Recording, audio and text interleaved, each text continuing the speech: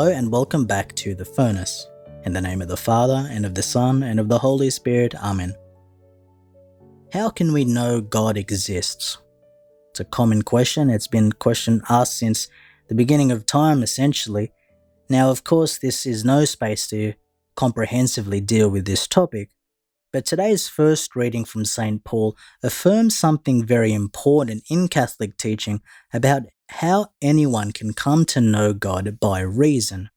And St. Paul says, "Ever since God created the world, his everlasting power and deity, however invisible, have been there for the mind to see in the things he has made. That is why such people are without excuse. They knew God and yet refused to honor him as God or to thank him." End quote. Now, did you see what Paul just did there? Paul affirmed what we call the possibility of a natural theology, of coming to know God's existence, power, and goodness through reflection on the world around us.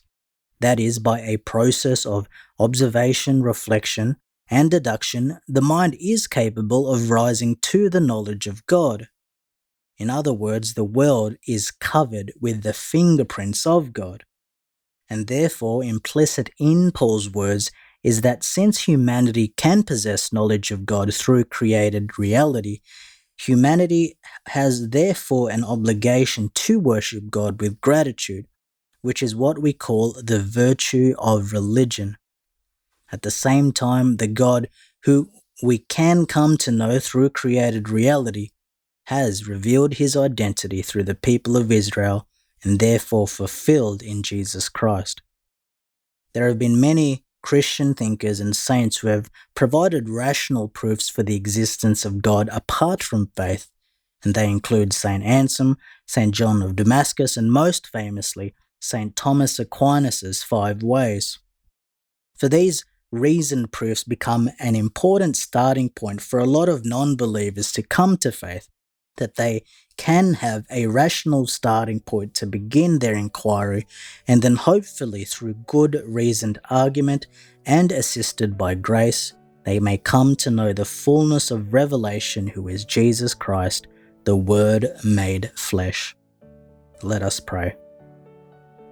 May your grace, O Lord, we pray, at all times go before us and follow after, and make us always determined to carry out good works. Through our Lord Jesus Christ, your Son, who lives and reigns with you in the unity of the Holy Spirit, God forever and ever. Amen. In the name of the Father, and of the Son, and of the Holy Spirit. Amen.